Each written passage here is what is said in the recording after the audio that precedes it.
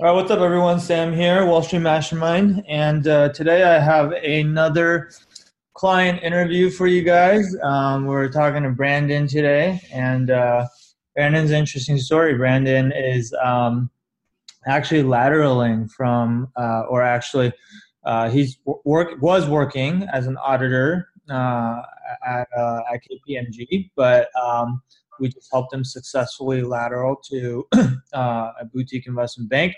And so, I wanted to bring him on here to talk to you guys, just because, honestly, obviously, most of you are probably trying to break into banking, straight out of undergrad or maybe from business school, because those are the two most common ways. And, for a lot of people, if they're not able to get in from undergrad and they can't afford to go to business school, then they feel like they have no other way into banking. But Brandon is living proof that it can be done, and so for those of you who might one day be in his situation, definitely want to get him on here to talk about how he was able to do that. So, Brandon, thanks for being here with us. No, thank you for having me, Sam. Yeah, man. Excited to chat. Absolutely. Congratulations on the offer. First of all, Thank you. has it sunk in yet how amazing your accomplishment is? Absolutely. It's starting to sink in here, and definitely wouldn't have been possible without all the tips and all the ongoing support from you. And yeah, I mean, going from an auditor to an investment banker without any steps in between, like transaction services, and basically, doubling my compensation. It's pretty amazing. Yeah, man. That is amazing. I'm super happy for you. I mean, like I said, statistically, I always tell people, like a lot of times I tell people like, hey, you should try to get in as an undergrad. If you don't, you probably gotta, work for a couple years, at least 2 years, uh, apply and get into a top 20 MBA program, which in and of itself is a difficult thing to do.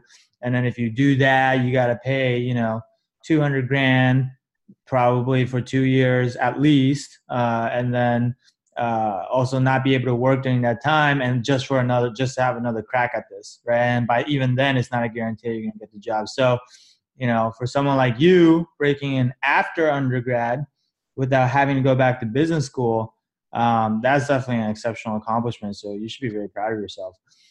Appreciate it. Yes, thank you.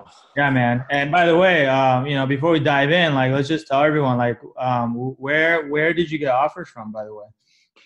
So, basically I got two offers, two boutique investment banks in Florida, one called Antarctica Advisors and another called Hague Partners.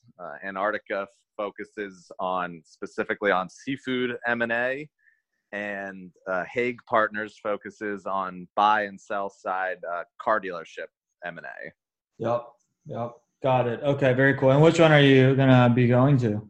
I accepted the offer at Hague Partners to work as an investment banking analyst focused on car dealerships.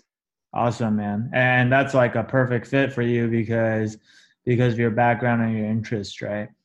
Absolutely. I never had an investment banking internship in college, but the closest internship to my interests was at a car dealership, at a luxury car dealership in Miami, and I worked in the finance and the accounting department. So it worked out as a perfect fit to break into one of the few car dealership focused investment banks in the country.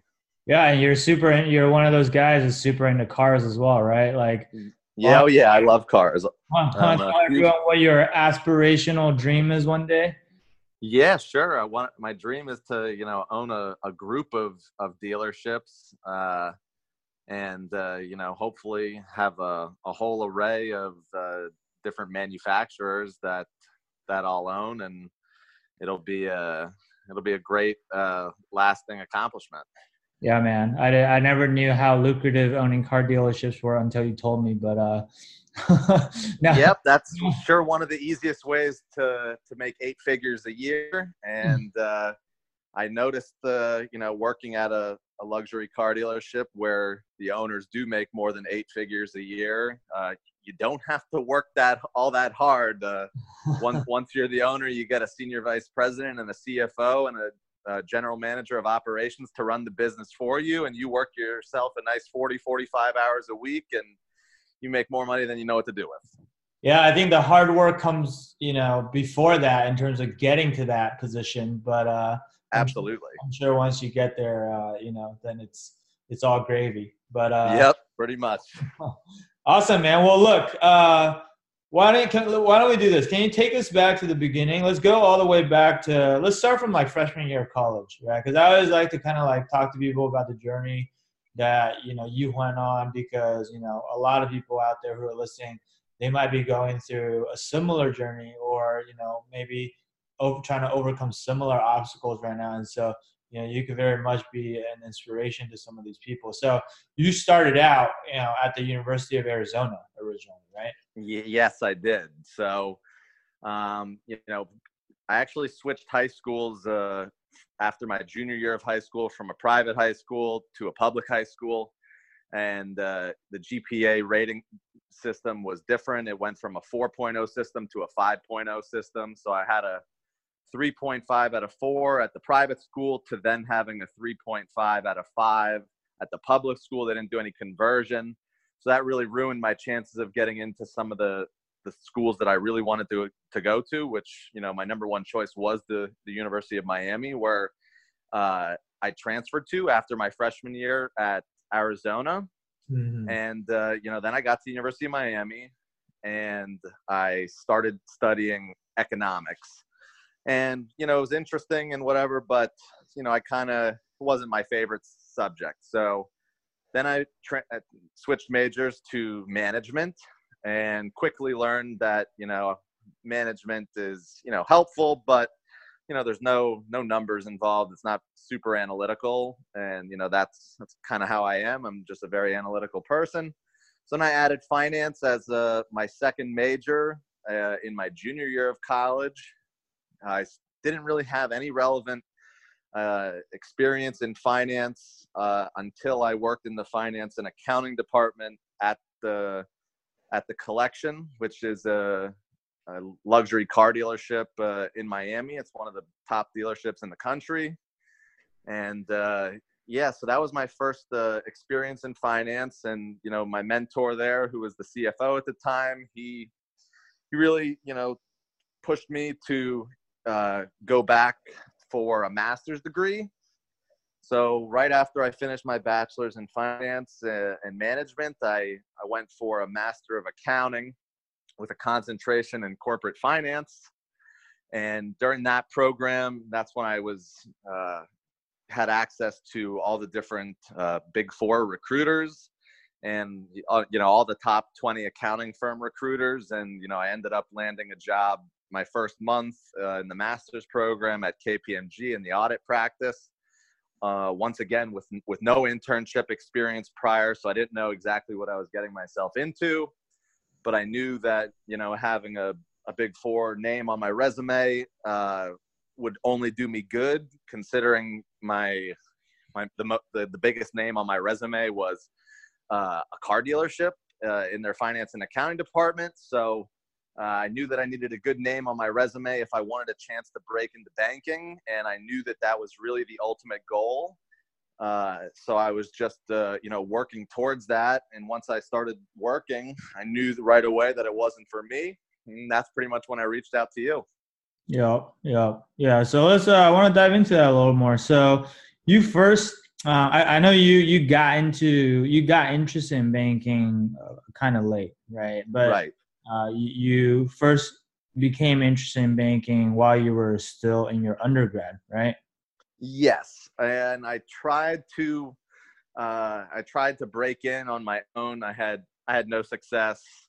My Was that grades junior were. year or senior year, or did you recruit for the summer internship or just for full time? So I recruited for a summer internship and full time, but I didn't start applying for summer internships until I want to say at least midway through my junior year for the senior year summer.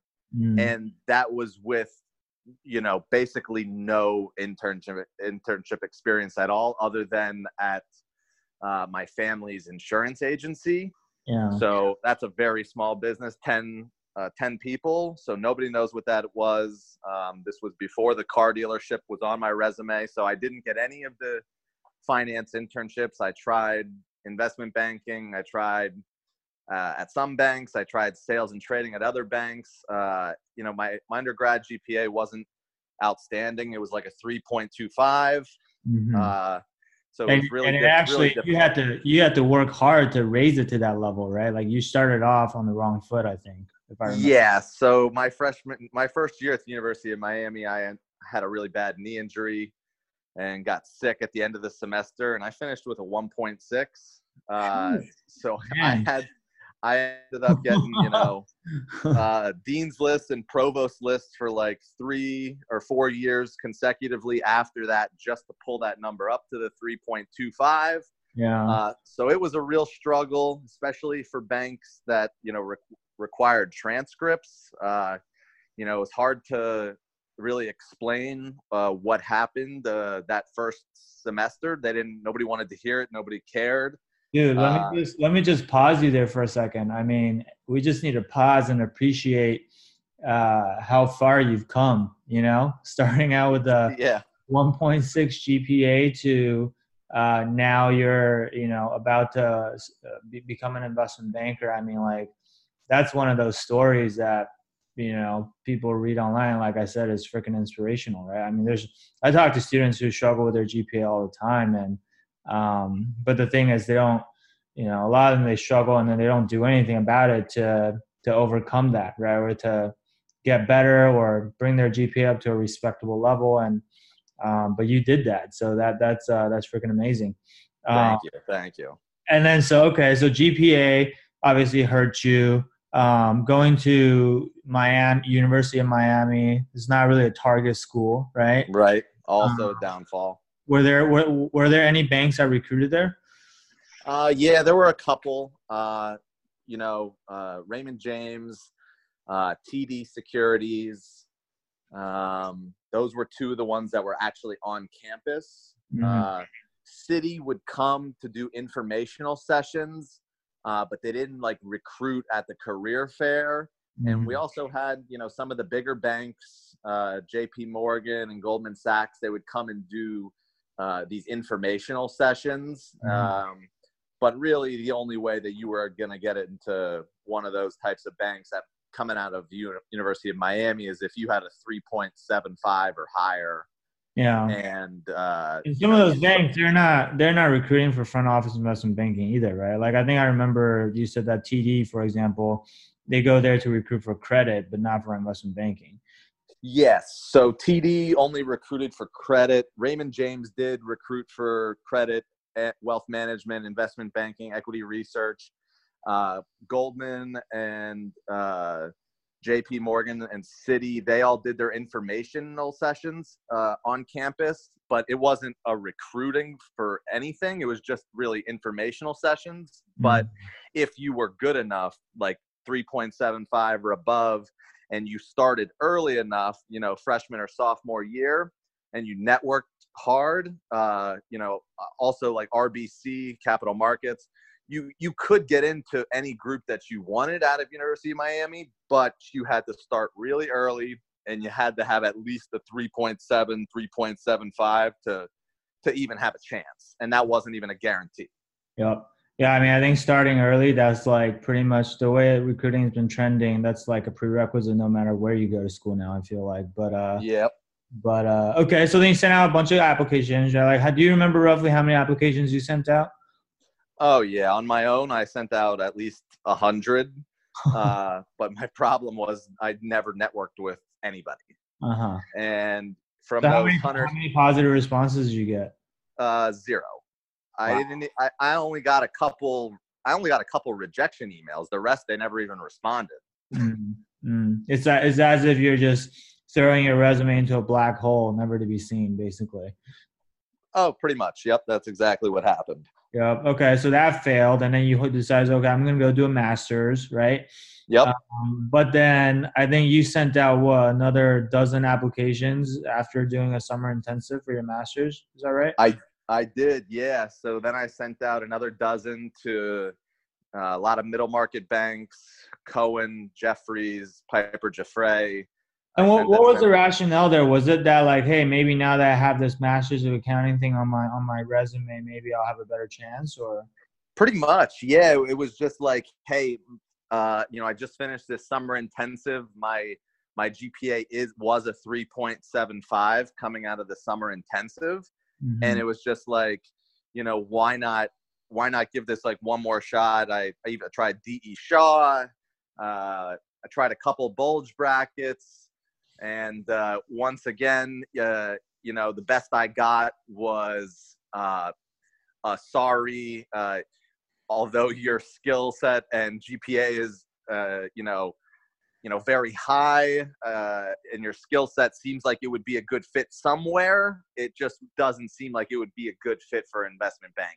Yeah. Okay. And So, I was just like, okay, well, let me let me just do what I can. And I went to the University of Miami Accounting Career Fair, and that's kind of where I got my job at KPMG, along with I went to some Beta Alpha Psi events, which is a finance and accounting mhm. uh, honor society. So I went there and I networked with some people at the Big Four, and between that networking and attending the career fair, that's how I landed the job.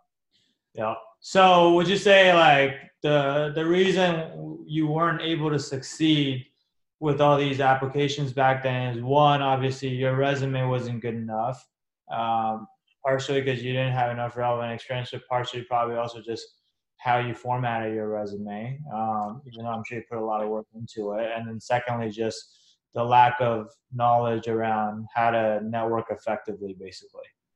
Yeah, all of the above. My resume was, night and day from before we started working till after we, perfected it 100 times. Looking back on it, I never would have got the job if we didn't make the resume look the way that it did. You know, I thought it looked good, but it turns out that it looked like more like a joke than anything. And, just the lack of experience and lack of ability to talk in detail about some of the concepts that investment bankers want to talk about on the phone, and just having no idea the kind of questions that they were going to ask and how they were going to double click on everything to make sure that you really did the things that you were saying that you were doing on your resume. Those were all things that I just wouldn't have known had we started working together. Yeah, and you bring up a really interesting point, which is like, hey, you thought your resume was pretty good. I mean, obviously, we see that with clients or potential clients all the time, right? Not just with their resume, but with their interview answers or their networking skills or just anything that they're doing in general. The human tendency or bias is to naturally think that what they've done already is pretty good, right? Because obviously, you're already putting your best foot forward. It's not like for a lack of effort. You already gave it your best shot, and that was what you came up with. So, of course, most of the time, you don't know what you don't know, and there's going to be a blind spot when it comes to evaluating, the quality of your own work, right? And For that's what, sure. and that's where like having extra set of eyes, especially from someone who's more of an expert in this area, can really help because they can help you spot a lot of things that you couldn't think of on your own. Absolutely. Yeah, no, 100%. I didn't know any investment bankers. My family, were from Pennsylvania, but not Philadelphia or Pittsburgh. And, where we're from, it's Allentown, Pennsylvania. And, there are no investment banking offices there. So my family didn't know a single investment banker. They didn't even understand what I was trying to become. They just knew about, like wealth management and financial advisors, and everybody, they knew about Wall Street, but they really didn't know, what the different avenues on Wall Street were. So, we didn't have anybody who could even look at my resume to tell me that it wasn't good. Right. Right. Yeah, that's fair, man. I think a lot of people struggle with that. You're definitely not alone there. Okay, and then you decided to do a master's in accounting because your mentor told you to get a master's. Why did you go with a master's in accounting as opposed to like say a master's in finance, for example? Right. So I didn't want to move again. So I wanted to stay in Miami, and the master's in finance is okay, but it's not great. I heard about one person out of a group of like 60 or 70 at the University of Miami Master of Finance who broke into SunTrust. Mm-hmm. And he got in as an investment banking analyst by networking. And I had spoke with him on the phone in my networking efforts to break into banking. And he said that was not the only place he applied. He said he would network with hundreds of people, and that was just the one offer that he got. So from speaking with some other people that were in the Masters of Finance, I knew that I really didn't have a shot of getting in, or if any, a very small percentage. But what I did know is that if I did the Master of Accounting, that, it's one of the top Master of Accounting programs in the country. And we at the University of Miami have an accounting career fair specifically for accounting majors. Mm-hmm. So all the top 25 accounting companies or accounting firms were at this career fair, and I had the chance to network with all of them. And I knew that the Big Four hired a handful into audit and a handful into tax, and one or two into advisory, but not deal advisory, more risk advisory and IT advisory. So I kind of looked at those options, and I figured that audit was my best chance to eventually break into banking. So I decided to pursue the audit track at a Big Four firm. Mm-hmm. Got it. Yeah, and the one guy at the Masters in Finance program in Miami that got an offer from SunTrust, I remember when you first told me about it, like his offer then fell through in the end, so he didn't even get it, right? Yeah, I think that it did fall through, and then he wound up going to work for another bank, but one with not as good a reputation. I forget the name right now, but yeah, it wasn't, the odds were just stacked against me going into the Masters of Finance. So I knew that, I could at least secure a full-time job at a reputable company doing the Master of Accounting. Yeah. And I mean, this is a good takeaway for the audience too, which I'm certainly not telling people like, hey, getting a master's of accounting is like a, typical route to take to get into banking or anything like that. In fact, I would say for a lot of people, it probably isn't the right way to go. I mean, obviously it worked out for you, but I do hear a lot of people ask about, hey, should I go get a master's in finance? And I think, one thing you brought up that's a really good point is like, you can do a master's in finance, and banks do recruit from some master's in finance programs, but you really got to do your due diligence before you decide to go to a school, because now, like most master's in finance programs do not place well into banking, right? If you're gonna spend $75,000 to $100,000 to go to like a master's in finance for a year, you gotta look up their graduation career statistics and things like that. They release reports like that where they talk about, how many students they send into banking each year and which banks actually recruit from that school and things like that, right? And if it's not like a good program, or they don't have a track record of placing people into investment banks, then you're just wasting your time and money. Oh, for sure. One of my best friends, he actually went to Villanova for their master in finance after working in equity research for a couple of years. He graduated with a 4.0, number one in his class, CFA charter holder, and he had interviews with BMO, SunTrust, a couple other leading middle market firms, and he told me he got smeared across the floor. And got laughed out of the room out of all of them, even though he was a CFA charter holder and had a 4.0. And the best offer that he got, which was the only investment banking offer, was at Janney Montgomery Scott. And, you know, it was making with the bonus just under 100,000.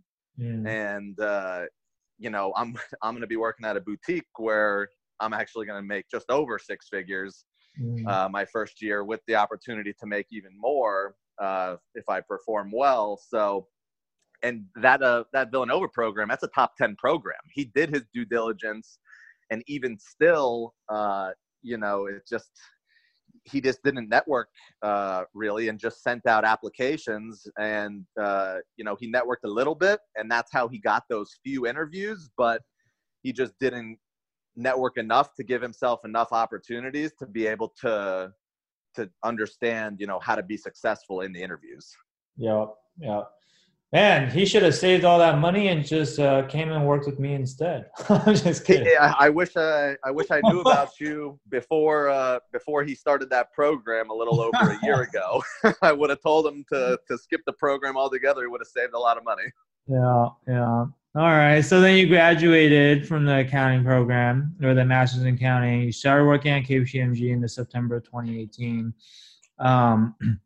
But then you quickly realized that audit is not for you, especially compared to finance, which is kind of like the first thing that you were really truly interested in. But so you kind of felt like you were settling a little bit for something that's not really what you want to do for the rest of your career, basically. Oh yes, for sure. So like, absolutely. So like, can you take us back to like, you know, like your first year at KPMG, you know, like mentally and emotionally, like where were you back then? Like, how were you feeling on a daily basis? Oh man, it was bad.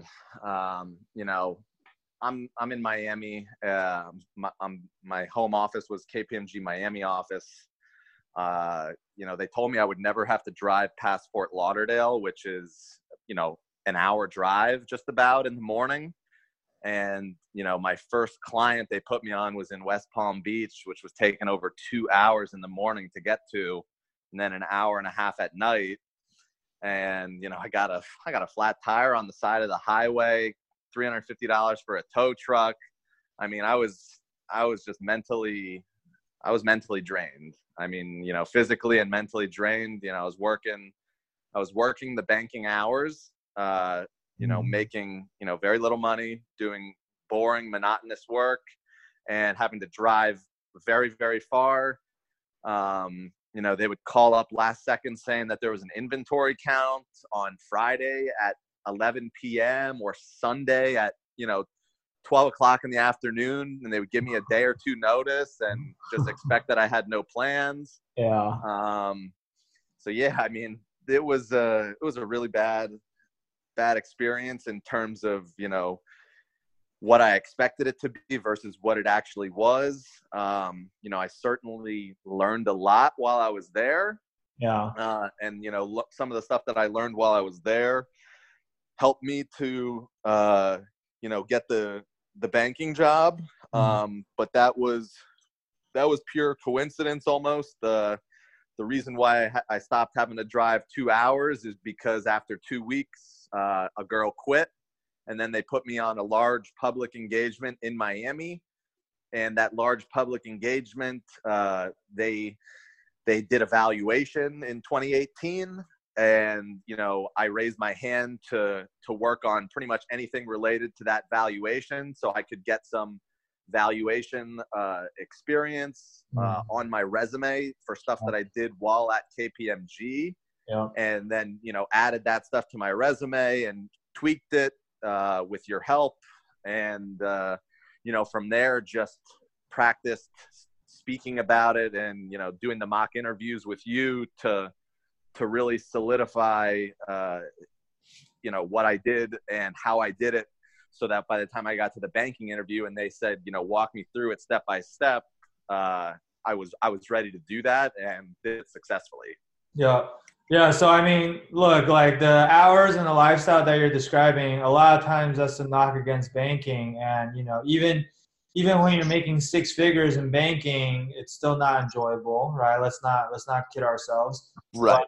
I think you said you're gonna double your salary, I think is what I heard. So, which sounds about right to me, because most auditors right out of school are probably making like 50, 60K at most, right? Uh, Yes, pretty much. yeah. So to be making 50, 60K, uh, and working banking hours and doing stuff that you have absolutely no interest in. I mean, I can't really imagine. I can't really imagine being, much more miserable than having to do that. Oh yeah, it was demoralizing. Just thinking, how many years of school I went through to do a job that I hate, working till 12, 1, 2 o'clock in the morning for months on end, Saturdays, Sundays. I mean, it was Yeah. just mentally draining. And, it was really starting to, affect me. And, I couldn't sleep. I was just super stressed out all the time. My mood was not good, and I'm a very, positive, upbeat person, but, when you get put in a position like that, it can really bring you down. Yeah, and I mean, like, look, like you and I, we've both been working. I mean, I've been working for much longer than you have, but you've at least been in the real world at this point. And I think a lot of times when I talk to college students, one thing that they don't realize when they're thinking about their career is just because they've never worked before. Um, Right. they don't realize how much your career affects your happiness, right? Like whether if your career is fulfilling versus not, like that's like the thing that you spend the most time on every single day, right? Yep. And if you're doing something that you're not excited about, or you're not doing something you love, or you're not feeling fulfilled, whether that's from like a compensation perspective or a status perspective or whatever it may be that's important to you, um, it just sucks the life out of you, right? It And does. it's a miserable way to live. And so it's like sometimes I feel like people don't understand just how important it is to really get this stuff right, because it then trickles down into like all other aspects, or all the other areas in your life, right? Like it affects your relationship with your girlfriend or wife or whatever, your partner, right? It affects your relationship with your friends, your family. It's just like it's all consuming, really. It really is, because, I mean, you spend 70, 80, 90 hours working, and then you can't complain while you're at work. You have to put on your smiley face and pretend like everything's okay and be positive and upbeat. And when it's a job that you hate, then you get home and the first thing you do is complain. So it winds up being 24 hours a day that, you're upset, and you might be complaining to your significant other and your friends, and, they don't want to hear it. But you can't complain at work. And so it winds up just being like a never ending vicious cycle where you're just so unhappy and you just don't know what to do about it. Right. Yeah, man. So yeah, that's like, yeah, I hope people understand that. Like for those of you who are listening, it's like, this is no joke, like I can think of few things that are more important than your career. I mean, I was talking about like finding the love of your life. That's top of the list. And then, having good health is right up there as well. And then I would say, then pretty much your career, so you got you have those three things in a good spot. You're going to have a pretty great life, so, okay, cool. And then let's see. Let's keep going. So then originally I think your plan was to do like 2 years of audit, then 2 years of advisory at KPMG, which is a bit closer to banking in terms of the nature of the work. And you've also seen people switch over from banking or to banking from the advisory side of the Big Four. Right. And then after that, you would maybe go get your MBA for 2 years and then switch into banking or something like that, right? Pretty much. But then you decided against doing that, right? Yes. Why is that? Was that just a matter of like wanting to do it sooner? Like, So, I basically just networked with a couple folks in the KPMG deal advisory practice, which is KPMG's M&A practice in Miami. Mm-hmm. And, I kind of was just speaking with them, and, they told me that, it would take at least 2 years to get into the deal advisory, and then at least 1 year of experience there to to then move over to banking. But they said that, if I worked really hard and learned all the technicals and networked right now, they said I could just skip that altogether and just break into banking, before, finishing 12 months on the job. And as soon as I heard that it was a possibility, I started looking up people on LinkedIn, and I found a handful of people that, went from a Big Four audit position to an investment banking analyst role.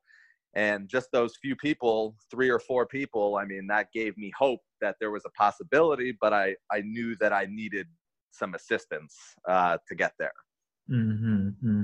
Got it. Okay. So you started at KPMG in September, I believe? Yep. And then I think you came to me in like late October of 2018. So how did you find me, by the way? Probably by the grace of God, just scrolling through Facebook, I just saw this Wall Street mastermind group and joined, and then started, poking around the page, looking a little bit, looking at the templates and some of the stuff that's free on there. Yeah. And, then some of the success stories. And then, I had, I think it was like the day actually that I got the flat tire on the way home from work. I think I scheduled the strategy session to call you that night. Yeah. You're like, F this, I'm done with this. I need to do something about this. And yeah, immediately. I was like, oh, maybe I'm just going to wait a couple more months, and then that happened, and I was just like, I'm done. I guess that was God telling you, giving you a little push to do something about it, huh? He really did, and that's exactly how I got the courage to call you and get some help. That's hilarious, man. Well, I guess I'm glad you got that flat tire then. No, I'm just kidding. But look, and just shameless plug right now, but for the rest of you, I always encourage you guys to book that call with me. And, if you're hesitating, this just goes to show you got to book that call. We can maybe change your life. But coming back to this, though, so I think at the time when we first started talking, and I was trying to understand, like, okay, trying to figure out if I actually can help you or not, because I talk to a lot of people and I can't help everyone, right? Right. Someone like you who, is not a typical candidate where you're coming out of college or a business school, I know it's even harder, right? And so at the time, I think I asked you, like, hey, like, what resources have you already used up to that point to prepare? And I think you had, taken 2 financial modeling courses in college, but that was about it. And you were definitely pretty rusty at the time, I think. And then yep. You also said that you had heard the Wall Street Oasis modeling course could be pretty beneficial. So, like, obviously there's a lot of resources out there, right, that you could have gone with. Like, what made you decide to work with me as opposed to just doing something like that? Like maybe taking a financial modeling course, or I don't know, whatever. Yeah. So basically, after talking with the people in the deal advisory group, they said that, my technicals needed to be extremely sound, and I also needed to network really, really hard if I wanted to break into banking within my first year. And, I probably could have learned the technicals from one of these online courses, but I wasn't going to get that attention on my cover letter, my LinkedIn profile, how to network effectively, how to automate some of my networking efforts, because this is a numbers game. With your help and using some of the software tools, I reached out to like almost 2,500 people on LinkedIn. 700 or 800 of those people accepted me. I set up maybe 75 or 80 calls, got a handful of interviews, and then ended up with 2 offers. So, I mean, you're talking, 2 offers out of over 2,000 LinkedIn requests. Yeah. And, that's kind of what you got to do coming from this type of position. I freaking love it, man. I hope you guys heard that, which is, and by the way, I think Brandon went to the extreme end to make this happen. And obviously because, he had more to overcome, for someone that's maybe still in school and college or coming out of an MBA program, a top MBA program, probably don't have to go that crazy with the networking, but still, it's still a numbers game, right? Like you said, you message whatever, reach out to 2,500 people. Like even my clients who are still in school, you got to reach out to hundreds of people, right? Because at the end of the day, like that's how competitive it is, right? And if you don't know how to do that in an efficient manner, like that's all you're going to be doing, right? And Yep. you don't have time for anything else, right? And I think the other point that you brought up, which is really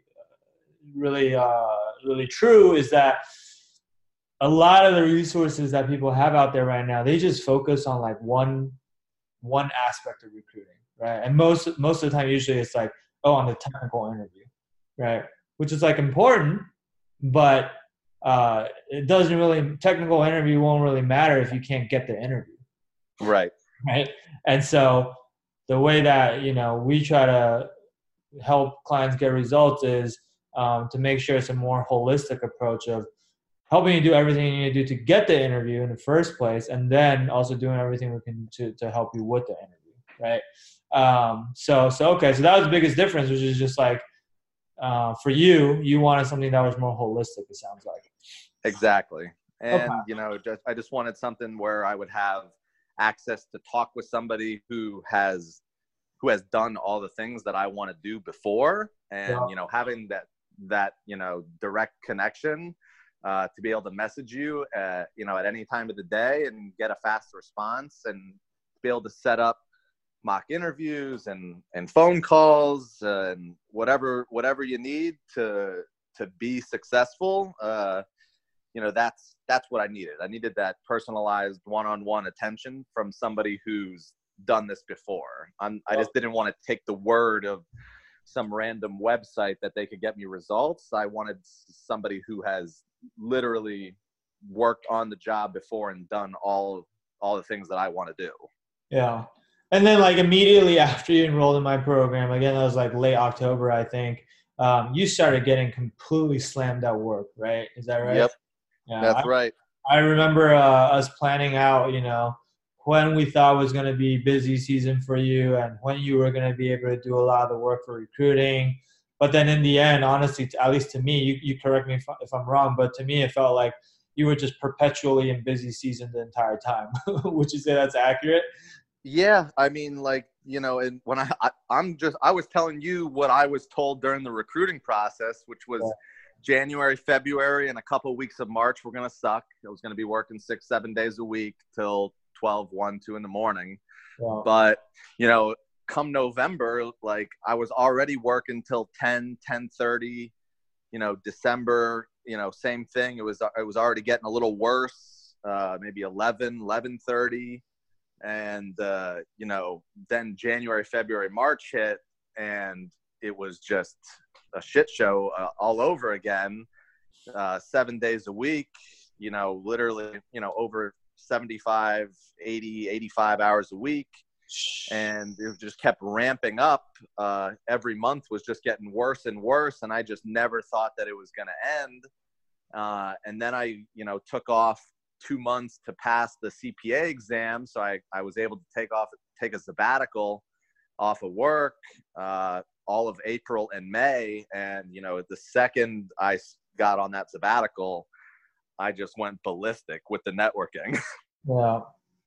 Yeah. So, I mean, look, I asked this, I kind of laugh because a lot of times when people ask me about my program, they're like, well, like, am I going to have time to do this? Because, I'm in school right now and I'm really busy. And I'm just like, dude, I mean, shit, if Brandon could do it, working 85 hours a week, I don't want to hear any excuse from anyone that they can't do this. Right? Like, if anything, I would say that's even more reason to get help from someone like me, because the way I think about it is always like, and you can attest to this, which is like our approach is not, hey, let's overwhelm you with a bunch of stuff and just so you feel like you're getting a lot of value because we're giving you so much stuff to memorize or so much work to do. Like our approach is the opposite, right? We want to just do the absolute minimum And it was like, we're only going to do the things that you have to do to get the job and nothing more, right? And in Right. fact, we're going to help you do those things better. We're going to help you do those things faster and more efficiently, right? For sure. And so if anything, doing it with me is supposed to save you time, not this is not like incremental work on top of what you already would have had to do in the first place. Oh yeah. My friend, who was in the Villanova Master of Finance program, when I told him that I wanted to break into banking, he sent me, I want to say 300 or 400 typed out pages of all kinds of stuff. And, it was just ridiculous. I was like, what, I'm supposed to memorize all this? And this was before I reached out to you and before I, completed all the work in your program. And, all the work in your program, I typed out all my notes, highlighted, bolded all the stuff that I needed to. It was probably 20% of, what he had given me, but it was 2 or 3 or 4 times more valuable because everything was easy to understand. It was laid out in the correct order of how you're supposed to memorize it and understand it, because you need to understand one thing before you can understand another thing. And that's just the way that it goes. To be able to understand the intermediate and the advanced stuff, you need to understand the basics. So, the program is laid out in a way that it sets you up to be successful that way. Yeah, man. The analogy I use is like, it's like a recipe, right? Like you're trying to bake something. You can have all the right ingredients, but if you don't put in the ingredients in the right order and the right sequence, you're not gonna have a cake that comes out, looking very good, right? No. Very good. And so the order matters, and having someone just lay out everything for you, the step by step, like all you gotta do is be good at following instructions and executing that. Like that's, I'm not saying it makes it easy. Like getting into banking is never going to be easy, but it makes it simple, right? And at the end of the day, that's all you can ask for, is for someone to simplify all this for you so that you're not overwhelmed by all this conflicting information out there and you don't know like what's good information and what's garbage information, right? Yep. Cool, man. So if you could say, I mean, if it was like the three biggest things that we helped you with in this program, like at a high level, what would you say those 3 things are? I would say, number one was getting my house in order in terms of my resume, my cover letter, and my LinkedIn profile, because those 3 things, really matter when you're pushing out your resume. Yeah. Number 2 would be, how to network effectively and how to automate some of those efforts. Because I definitely would never have been able to reach out to 2,500 people in a couple weeks if it wasn't for, the guidance and that you gave and, some of the software tools and things like that. And, number 3, having the behavioral and the technical information in front of me to study, and then having the resource to do mock interviews and test me on what I had been studying for a few months. Those would be the 3 things that ultimately are the reason why I got the offer. Just the studying alone of the materials, it would have been close to enough, but, using you to do the mock interviews, you really drilled down even harder, into the resume and into some of the things that, you said that you did, or that I said that I did on my resume. And, those were some of the things that were some of the harder questions in the interview. And some of the behavioral questions you really dug into me on in our mock interviews. I mean, that's how I ultimately was able to be successful, because those questions certainly came up in the interview, and I wouldn't have been prepared with the right answer if we didn't do those mock interviews together. Yep. Got it. Okay, cool, man. Yeah, I mean, those are pretty much like the main pillars of the program, right? It's like your application materials, they got to be on point. Your networking skills got to be top notch, and then your interviewing skills, both on the behavior and on the technical side, they got to be flawless, right? So those are pretty much the four pillars, right? And so Yep. I'm glad to hear that those are the exact things that you got out of it, because that should be how it works when people go through our program. So okay, so then you went on sabbatical, and then that's when you really started recruiting, right? Yep. So how long did it take for you to start landing interviews? I landed an interview within 2 weeks, Yep. and I landed an offer within 4 weeks, and Yep. then another offer within 5 weeks. So, I received the two offers a week apart, and it was it really didn't take that long when you're putting out those types of numbers. And honestly, you had even another super day. So you had three super days, right? You got two offers, and the third one is TBD, but they're being too slow, and Yep.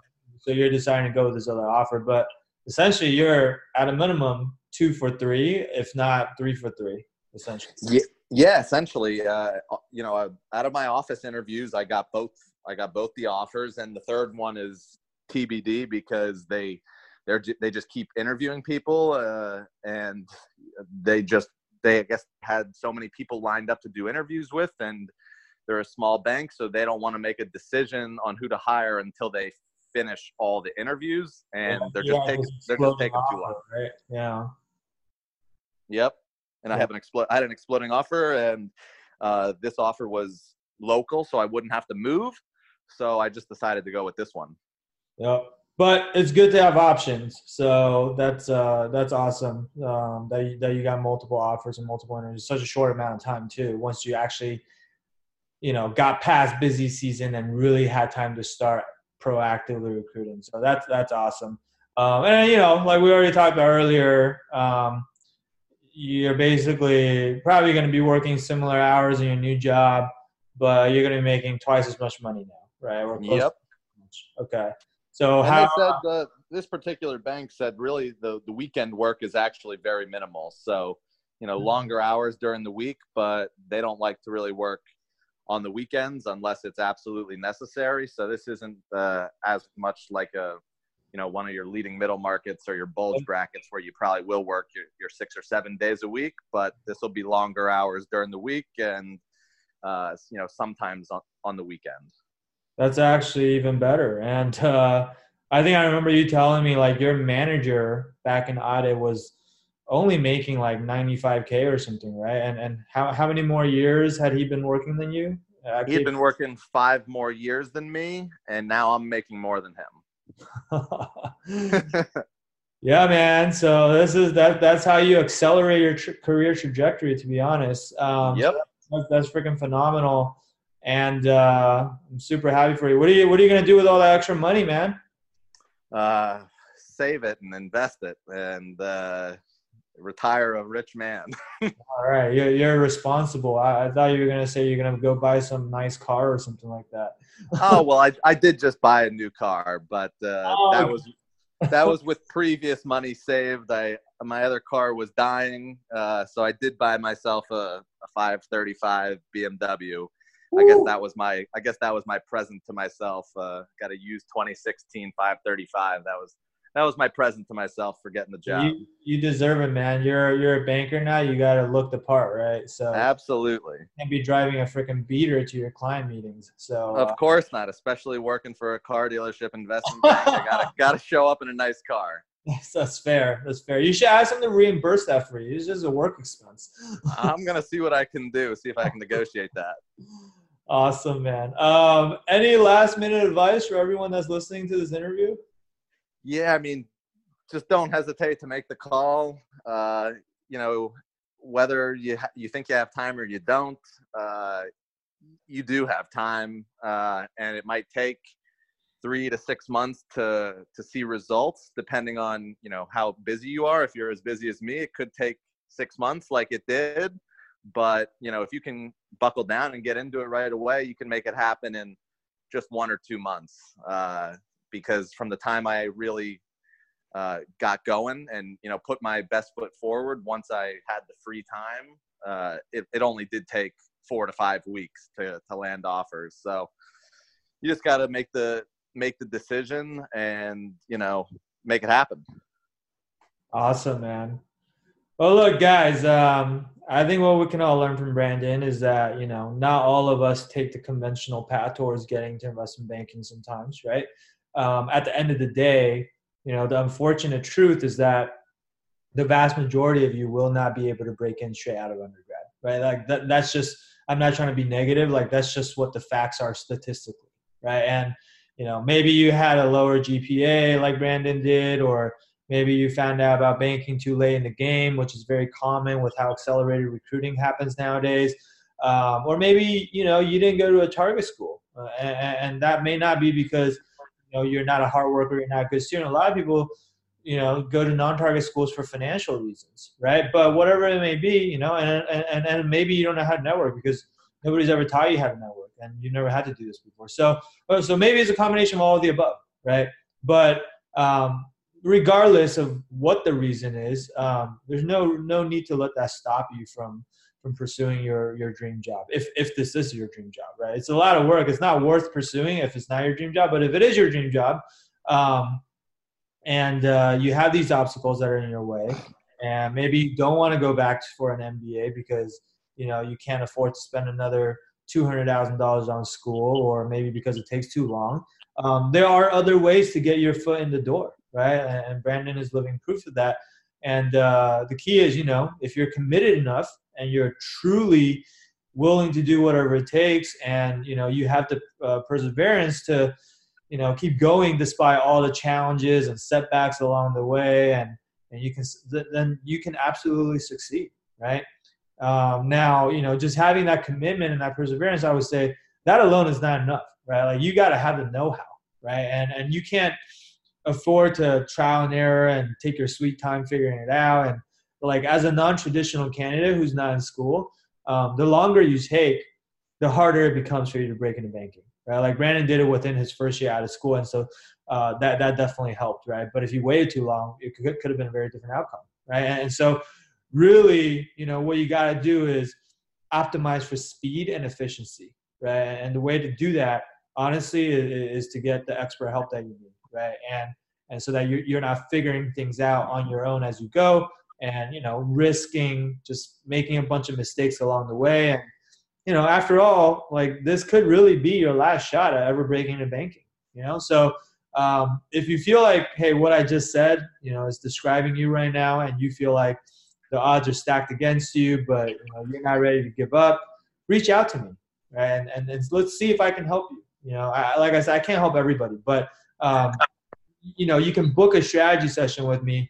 Tell me about the challenges you're having. Tell me about your situation, your circumstances, and I'll let you know. I'm very honest. I'll let you know if I can help you or not. And worst case scenario, if I can't help you, I won't pretend like I can, right? And but I'll still give you my best advice and tell you what I would do if I were in your situation. And that's worst case scenario, right? But if I can help you, then let's definitely get you the help that you need, right? So that you can change the trajectory of your career, so that you're not stuck going down a career path that you're not excited about for the next 20, 30, 40 years and just being completely miserable, okay? So if you want to book a call, what you can do is, you can go to wallstreetmastermind.com/apply.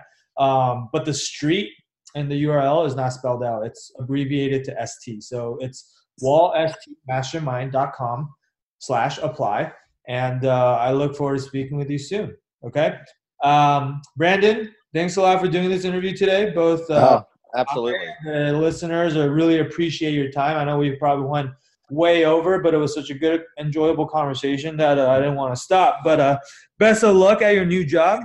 And I'm excited to see your growth professionally going forward, and keep me posted on how everything goes. Oh, absolutely. I will definitely stay in contact, and you'll definitely hear about how everything is going over the next couple months and how things start to evolve, over the next year. All right, man. Sounds good. Appreciate Thanks it. a lot for taking your time today. Yep. Thank you. Bye-bye. All right, later. All right, guys, that'll be it for today, and thank you guys for tuning in. And we'll be back with more of these over the next couple of weeks and months. All right. Talk to you soon. Bye.